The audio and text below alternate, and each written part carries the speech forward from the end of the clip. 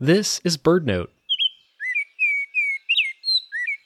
In 2019, several coworkers at the National Audubon Society formed a team for the World Series of Birding that focused on identifying female birds.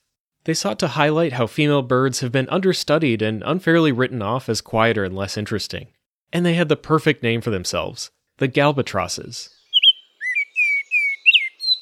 While finding a big list of female birds wasn't easy, the team impressed many other birders, says Galbatross member Purbita Saha. It actually raised a lot of excitement among even the veteran World Series competitors.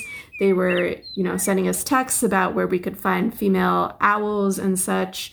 It just really sparked this desire to go out and always look for female birds in us. Since then, the Galbatrosses have led events about IDing female birds, which often goes beyond simple differences in color to behavior and sounds.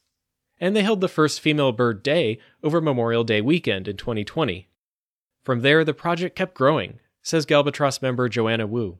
The effort really gained a lot more traction than I think we expected it to. My favorite thing about this project is talking to people and having them have a light bulb moment of, right, this is information we're effectively missing half of the bird's biodiversity.